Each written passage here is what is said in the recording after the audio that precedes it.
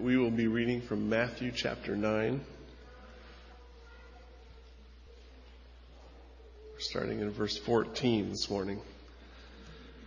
Then the disciples of John came to him saying, "Why do we and the Pharisees fast, but your disciples do not fast?" And Jesus said to them, "Can the wedding guests mourn as long as the bridegroom is with them? The days will come when the bridegroom is taken away from them, and then they will fast. No one puts a piece of unshrunk cloth on an old garment, for the patch tears away from the garment, and a worse tear is made. Neither is new wine put into old wineskins. If it is, the skins burst, and the wine is spilled, and the skins are destroyed. But the new wine is put into fresh wineskins, and so both are preserved." We've been walking chronologically through the life of Christ in the Gospels to see the magnificence of Christ. And I hope we're seeing that as we walk through. We came a couple of weeks ago to that portion in the Gospels where Jesus had got the attention of the Pharisees and the Sadducees and the religious leaders. All of a sudden they began to show up at the events that he was showing up at. And they were watching and they were asking questions. Lots of questions. And there was an edge in their question. They weren't sincere questions. They weren't questions they really wanted answers. They were really accusations in the form of questions. And Jesus was responding to them. Those messages are online and you can get them. But today we come now to another group of people whom were asking questions. But their questions were much different. You see, the questions were coming now from the disciples of John the Baptist. Remember John at one point, as he interacted with Jesus, said he must increase and I must decrease. And really what he did is he gave his disciples permission to follow Christ. And so many of those disciples began to follow Christ and to walk with him. And in this particular account, it says in verse 14, "Then the disciples of John came to him saying, 'Why do we and the Pharisees fast, but your disciples do not fast?'" There was a difference in that question. That question didn't have an edge on it like the Pharisees' question. It wasn't a question in the form of an accusation, but rather it was a sincere question. They were wrestling with the system that they were coming out of and the things that Jesus was teaching.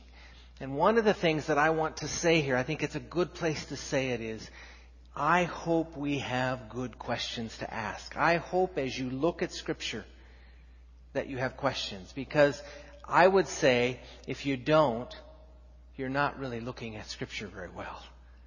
There are lots of questions that should come to our minds as we're in the Scriptures. And we need not be afraid to ask them. As long as there's not an edge on those questions. As long as we're not trying to prove a point or solidify a position.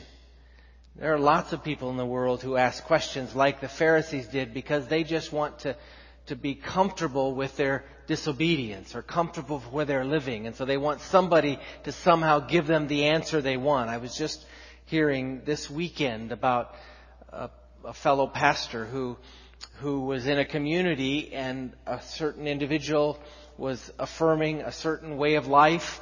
And they wanted this particular pastor to affirm that. The reason they wanted him to affirm it was not because they wanted to know for sure that it was right, but they really wanted to solidify their position. They thought if they could get his blessing, they could do what they wanted to do. So lots of people want answers to their questions, and they'll keep asking people for those answers until they get the answer they want. They really don't want the truth. They just want the right answer for their position. That's not the way to ask the questions. But if you have sincere questions, don't be afraid to ask them. Don't be afraid to ask them of God. Don't be afraid to ask them of other people. One of the most exciting things that's happening in our body right now is that many people are beginning to ask good questions.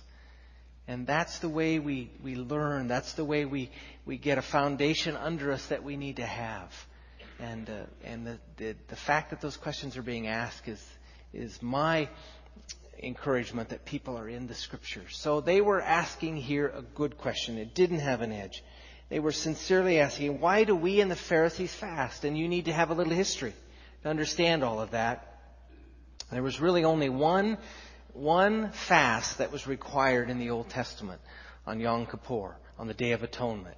That was the fast that the Old Testament talked about. But what had happened in the religious system that the religious leaders had developed is they had really three things that they felt like were paramount of a really good follower of Christ, or follower of Judaism. And those three things were these. First, that they gave alms to the poor, and they prayed certain prescribed prayers, and that they fasted twice a week. Any good Orthodox Jew did those three things: gave alms to the poor, prayed the required prayers, and fasted twice a week. And there were lots of them that did that.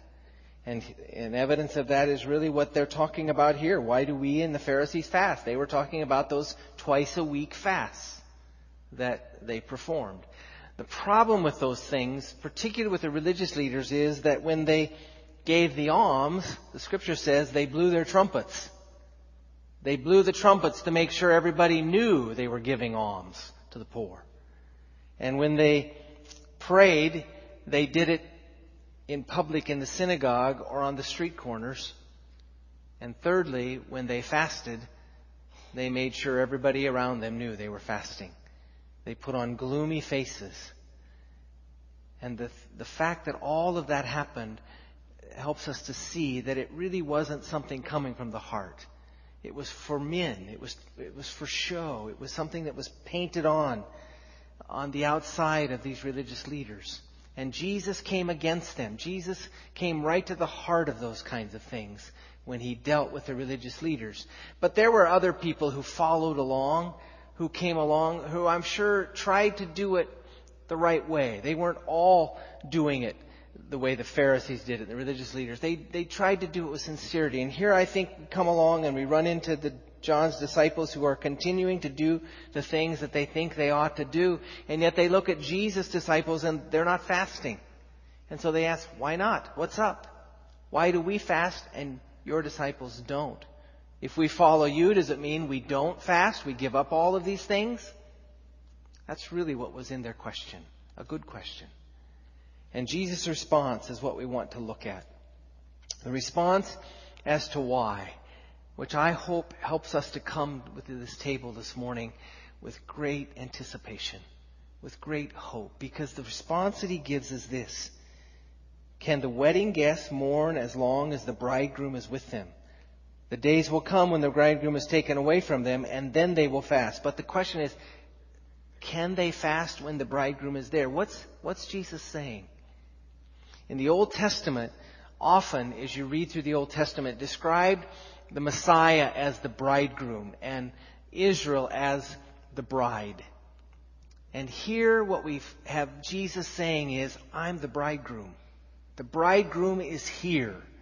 And when the bridegroom is here, the guests don't fast. It's a good thing.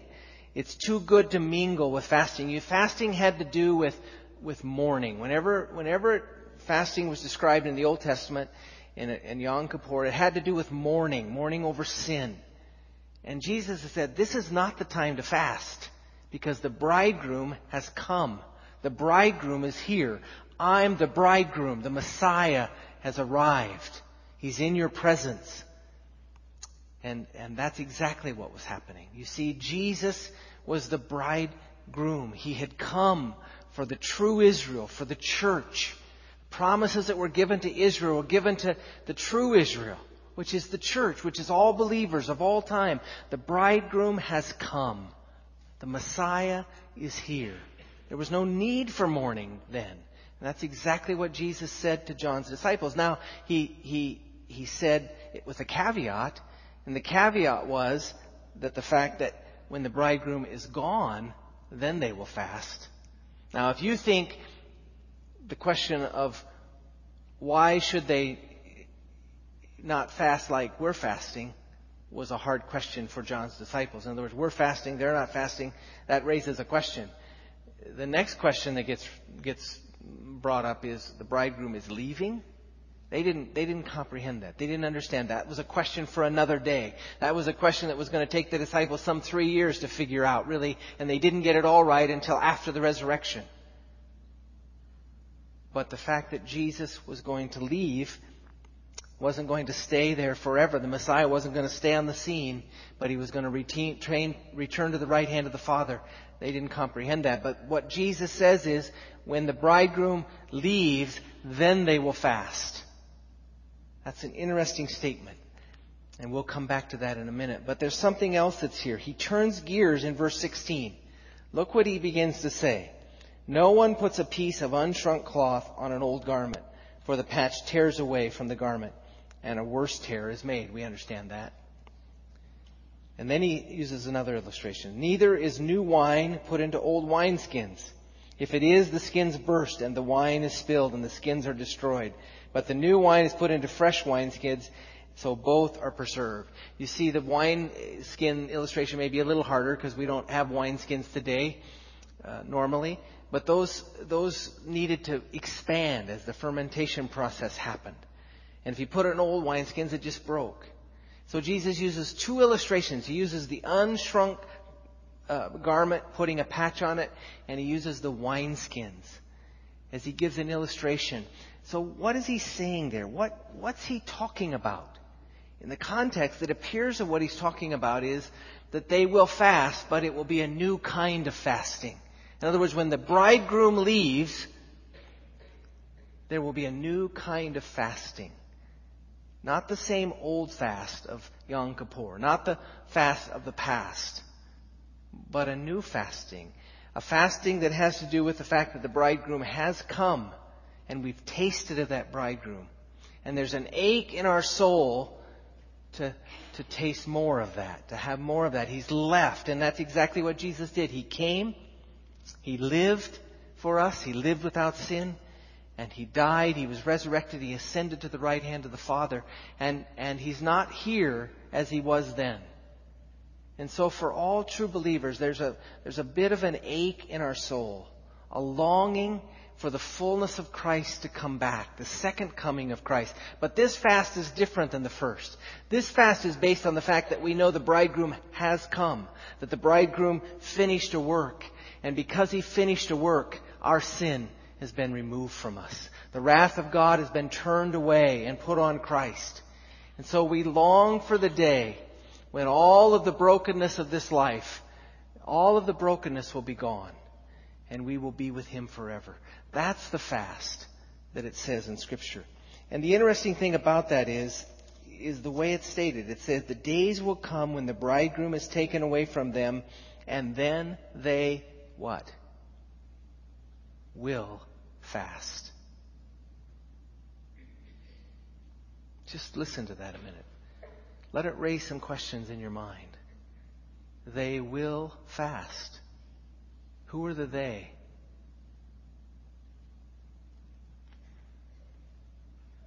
Who are the they? The they are the ones who will come to tables like this all over our world today. They are the ones who look to the finished work of Christ to be strengthened. They are the ones who know that the wrath of God was put on Christ for them, and therefore they won't bear it. They are the we of us who will come to this table today.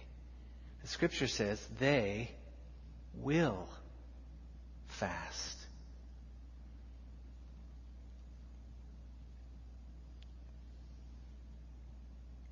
I won't ask for a show of hands, but how many of us fasted this week?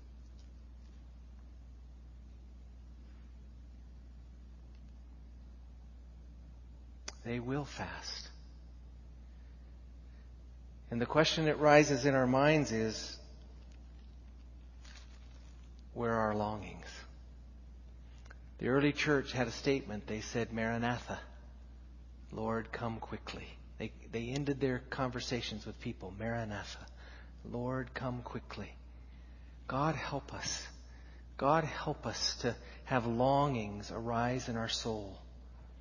Have longings arise in our soul that lead us to wanting more, wanting the fullness, the consummation of this age to come. For the Lord to fully come back, to be in our presence and us to be in His presence again, fully in His presence as He's here. we're going to come to this table this morning. And I pray that we will come searching our hearts. Is there a longing in our heart as there ought to be? And if not, Lord, create that longing. Fan that longing into flame. I believe the church needs to have those kinds of longings. Longings for their Lord. Longings for all of the brokenness to be gone. And for us one day to be with our Lord. The Scripture doesn't say they might, or some of them did. Jesus said, they don't fast now, I'm with them. But when I'm gone, they will fast. God, help us to have those kinds of longings in our heart. Help us to have the humility and the repentance in our hearts that we ought to have as believers, especially now as we come to this table this morning. Let's bow together. Father, we come now to this table. We come to be strengthened by what this table represents to us. It represents to us the bridegroom has come. The bridegroom has come for his bride. Lord, help us to be a good bride. Help us to be a bride that longs for the final consummation of that coming. When one day the kingdom fully comes. Lord, I pray that there will always is a bit of an ache in our soul as your children. An ache that causes a longing to rise up within us for you.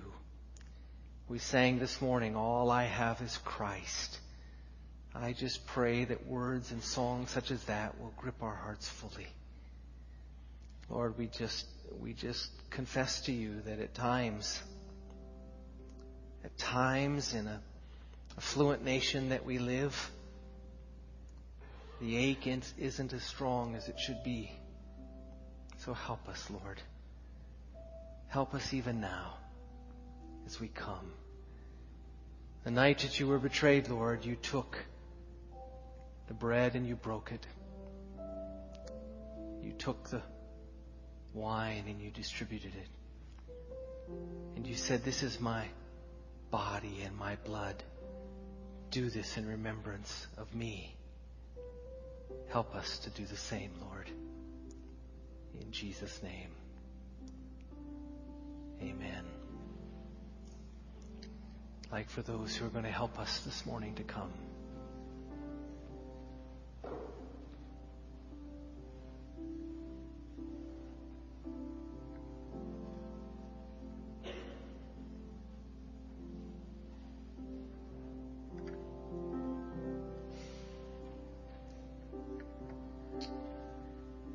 This represents the body of the bridegroom. I ask for you to take and hold it. We'll partake together.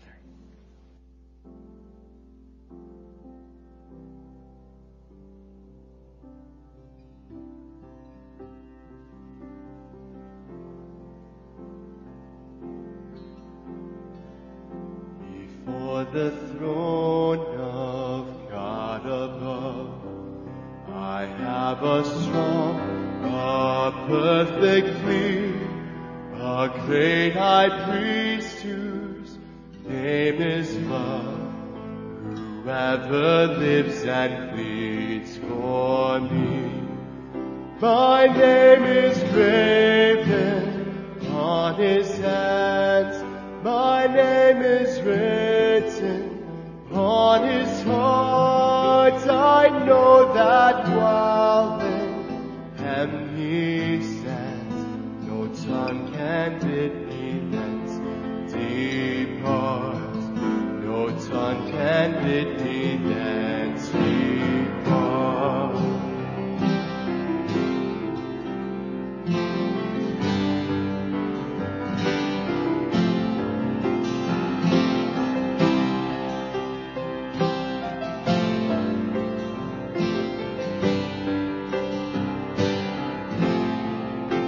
Satan tempts me to despair and tells me of the guilt within.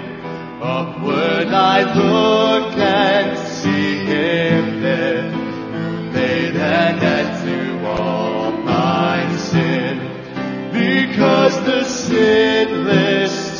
Savior died. My sinful soul is counted free, for God the just is satisfied to look on Him and pardon me, to look on Him and pardon me.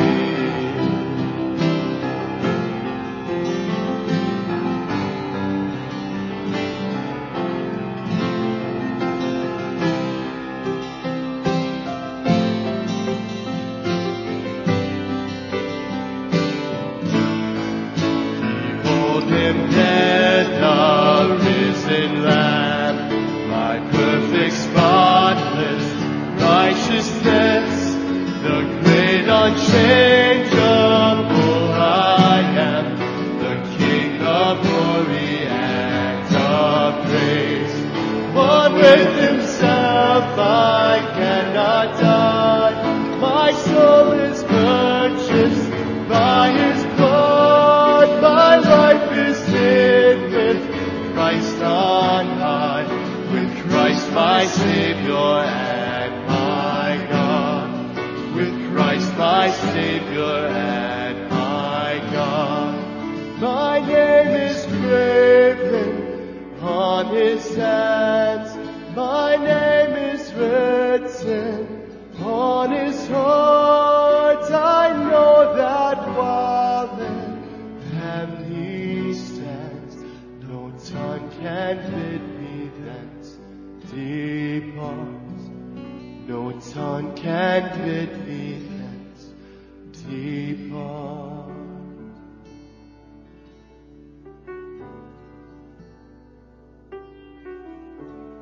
Bridegroom loves the bride, protects the bride. We're the bride of Christ. Bridegroom has come. Take and eat. Be grateful.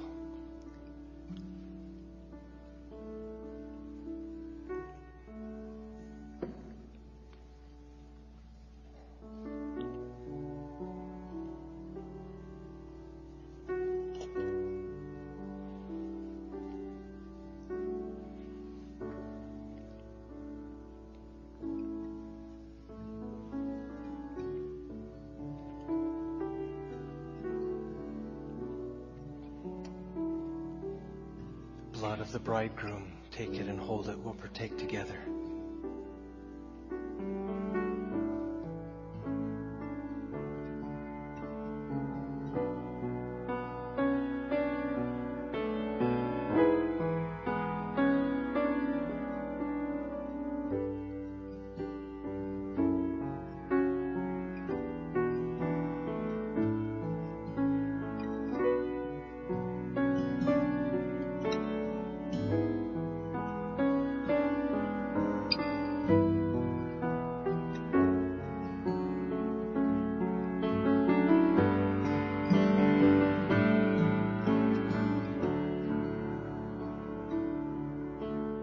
Depth of mercy, can there be mercy reaching even me? God the just, His wrath forbears, me the chief of sinners spare.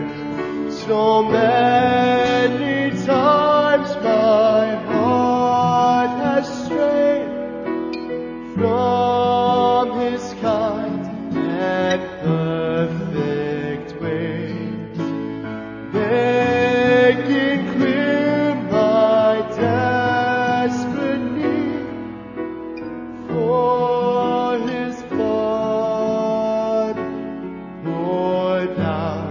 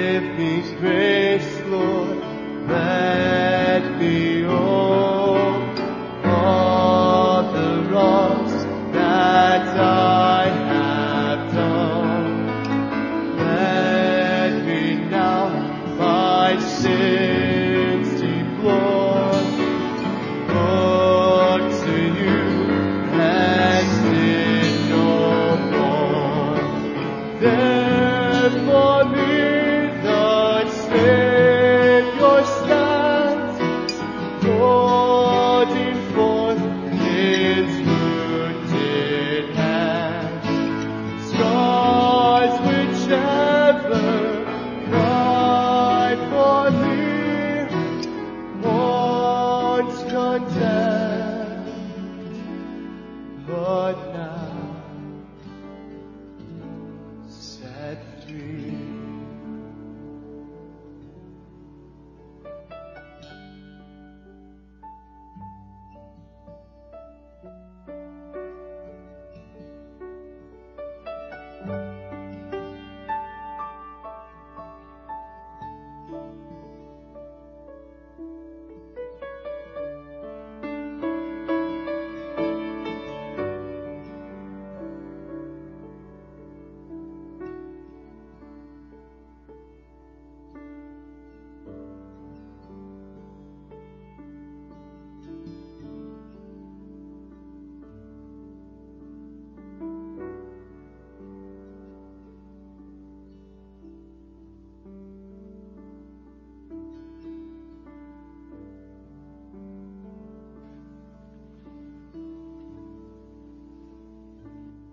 One of the amazing things about our Lord is the way He used everyday occurrences to illustrate.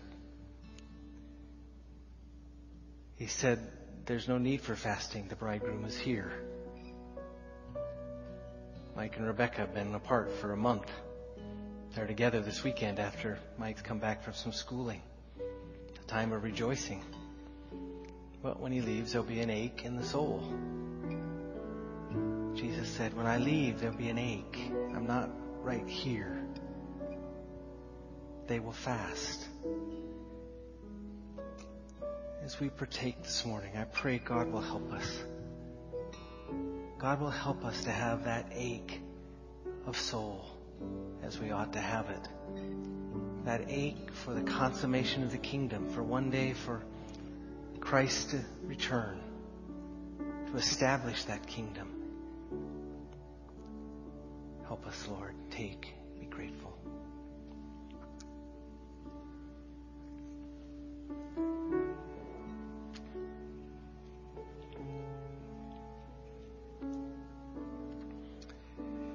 You know, we wouldn't have that ache if it were not for what we're going to sing right now. In fact, we would dread that coming. But because of the gospel, and the gospel alone, we don't have to dread it. We anticipate it. I pray that's the case in your heart. Let's stand and sing.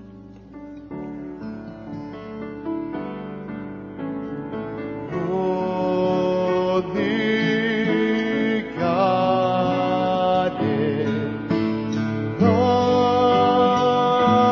became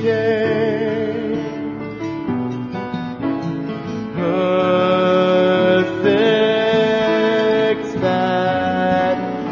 man to bear my place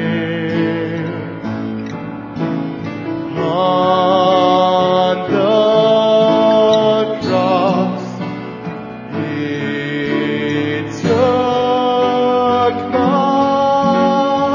sin. By His death I live again. Let's pray together.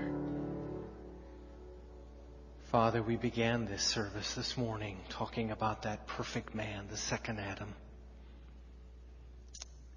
And as we progressed through it, we saw that second Adam as the bridegroom. Lord, we're grateful. We're grateful for the bridegroom. And I pray, Lord, that you will help us to rest in that fact that He has come. He has borne our wrath. And that, Lord, all of that would cause there to be an ache in our soul for the consummation of it all. Lord, thank you. And go with us now. In Jesus' name, amen. God bless you. You're dismissed.